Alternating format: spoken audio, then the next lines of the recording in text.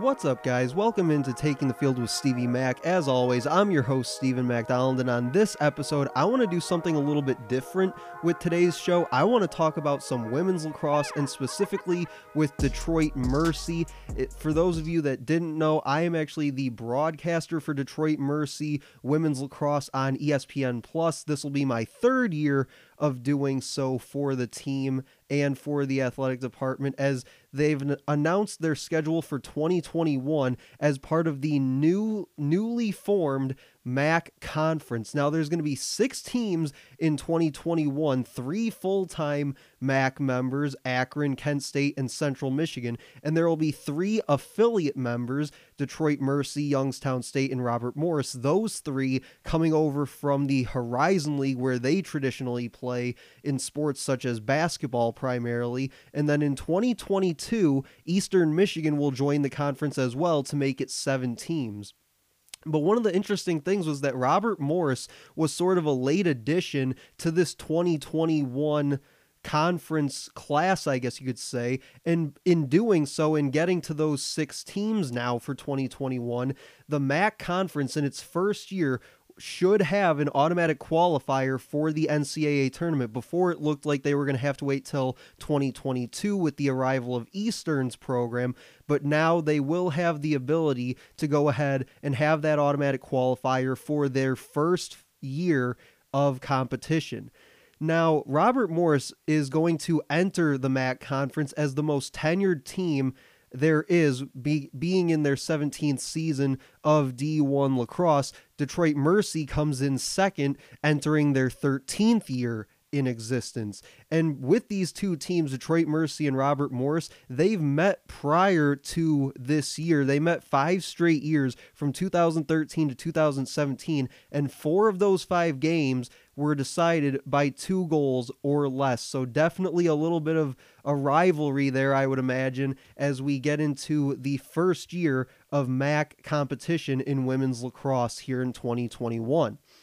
But now let's get to a little bit of their schedule. As it was announced earlier this afternoon, they'll play 10 games all in MAC play. Obviously, due to COVID-19, you want to handle travel a little bit better, limit the amount of traveling that these teams have to do. So they'll play a full 10-game all-MAC schedule. They'll play every team twice, once at home and once on the road. And their first game comes March 7th as they travel to Central Michigan. And these 2 teams are pretty familiar with each other because they've played several times over the past few years as members of the SoCon, now coming over to this MAC conference. Their first home game will come March 13th against Youngstown State, and I'm very excited about this because March 13th is actually my birthday, so they'll be playing as part of a doubleheader with the men's lacrosse team. The women, as I said, will take on Youngstown State. The men will take on St. Bonaventure in a contest from Titan Field later on that same day, and then the women will come back on March 20th to host Robert Morris in what I can only hope will be another closely contested game. As I mentioned, 4 of their past 5 meetings decided by 2 goals or less.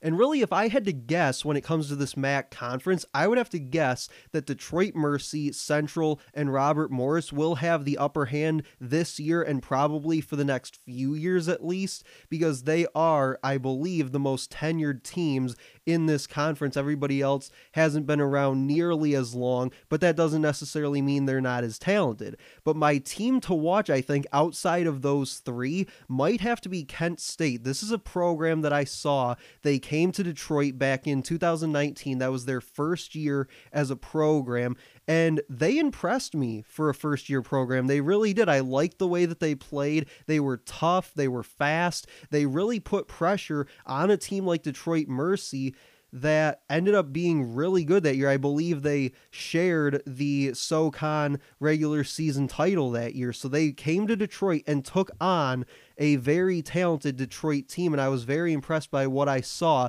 So now they enter year 3 as a program, and head coach Breanne Tierney is being tasked with building yet another program. This is about the 3rd time in her coaching career that she's been asked to build a lacrosse program basically from the ground up. And for you lacrosse fans, if you recognize the last name Tierney, it's because she is in fact the daughter of legendary coach Bill Tierney, and she's even the wife of the Cleveland State men's head coach Dylan Sheridan. So obviously she comes from a huge lacrosse background and has spent most of her life, I would imagine, around the game. So if you have somebody or you need somebody to build a program like Kent State, I think a person like Breanne Tierney is the perfect person to have in that position doing so.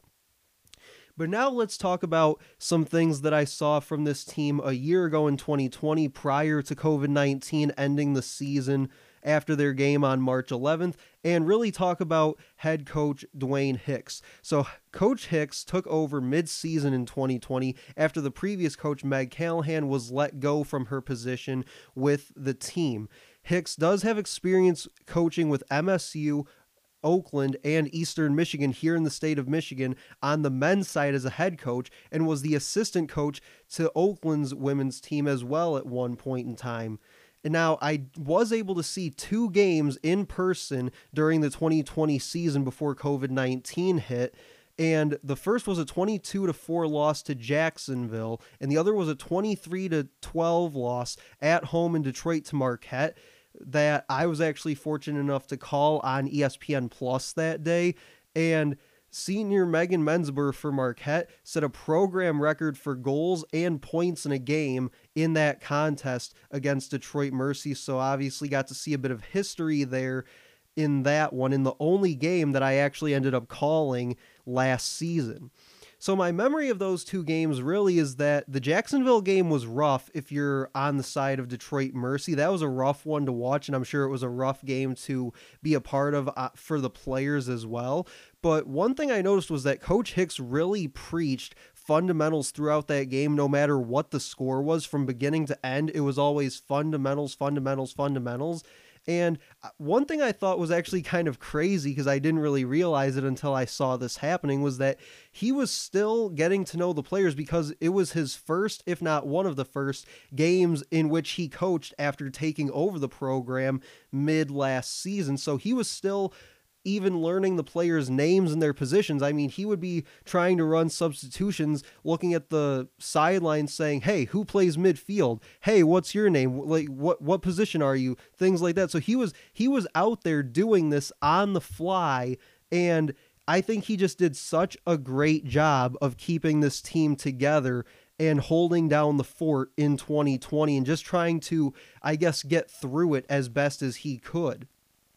Then a few weeks later was that game against Marquette from Titan Field that I had the call for on ESPN Plus. You can also check me out again this season on ESPN Plus, calling a lot of their games again here in 2021. But I called Megan Mensber's name a lot for Marquette in that game. As I mentioned, she set those 2 program records in that one. But I also got to see freshman goalie Hannah Schrader start just her 2nd game for the red, white, and blue in that Titan uniform. And there were times where she played very, very well for somebody who was only starting their 2nd collegiate game. She did end up appearing in 7 out of the 8 games a year ago, but only made her 2nd start of the year in that one, and she did play very well at times in that one. But again, Coach Hicks definitely preaching the fundamentals in that one. He also wanted to play a little bit faster than I think I saw them play against Jacksonville. That was something else that he also preached a lot. But one thing that he mentioned a lot throughout that game that I could hear on the sidelines was wanting to work the clear more efficiently. The Titans finished 2020 65% in clears, whereas their opponents were just a shade over 82% on clears that year.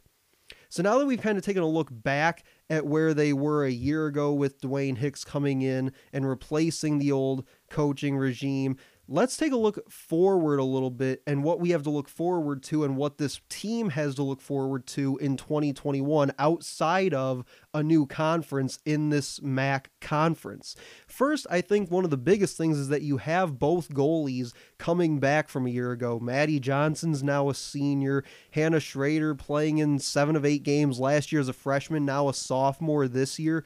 She was actually third in the SoCon in total saves a year ago and had a season-high 15 in that game against Marquette. So obviously having those two back this year and competing for time in the cage is going to be big for that team.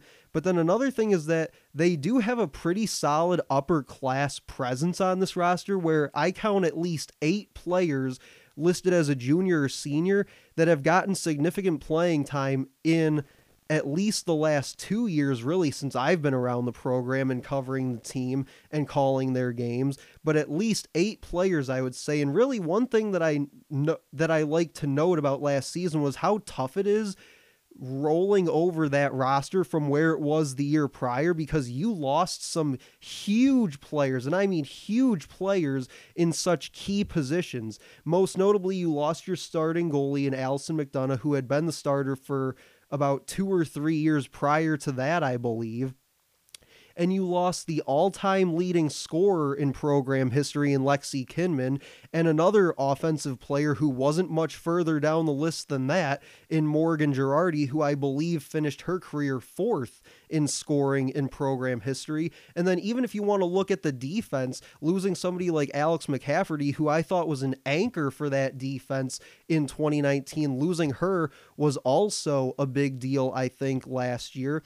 But when looking at Coach Hicks and his style of play that he wants to run with this team and kind of his lacrosse philosophy, I guess you could say, DetroitTitans.com did an interview with him last June after he was named the head coach of this women's lacrosse team, and he talked a lot about at one point his style and his philosophies and things like that, and it was a very lengthy response, and I took a few chunks of his response here that I want to read to you because they really stood out to me.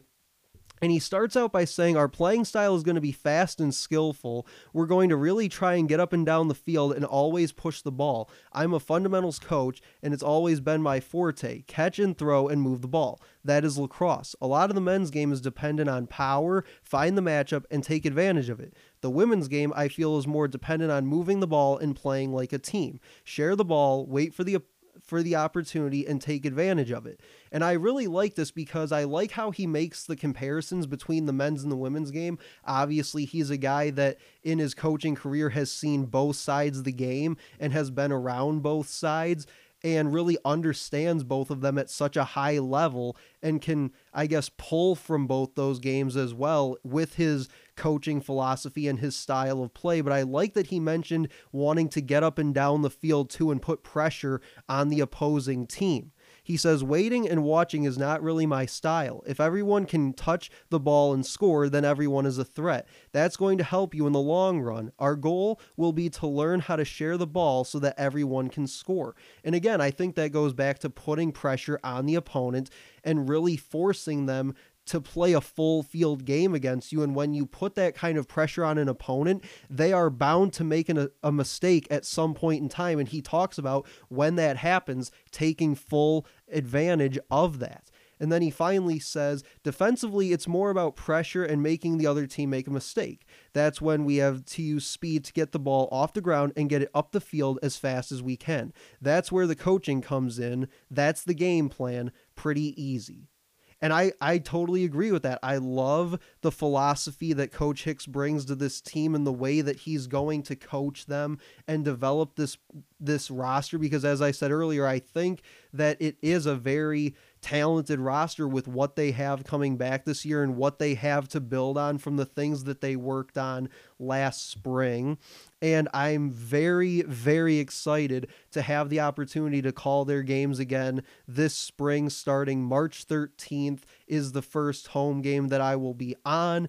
And that'll do it for this episode, guys. Make sure to check out all past episodes of the podcast basically anywhere you listen to your podcast, but most notably on YouTube, SoundCloud, Spotify, Apple Podcast, Google Podcast, just to throw a few out there. But basically anywhere you get it, we are now at. You can also follow me and some of the things that I talk about here on the show on Twitter. At Stevie Mac Media is my Twitter handle. You can interact with me and the show there. I do a lot of discussions about lacrosse with a lot of my followers there, so go ahead and give me and the show a follow. Also, make sure to like, comment, and share on this post, but that'll do it for me, guys. I'll talk to you later.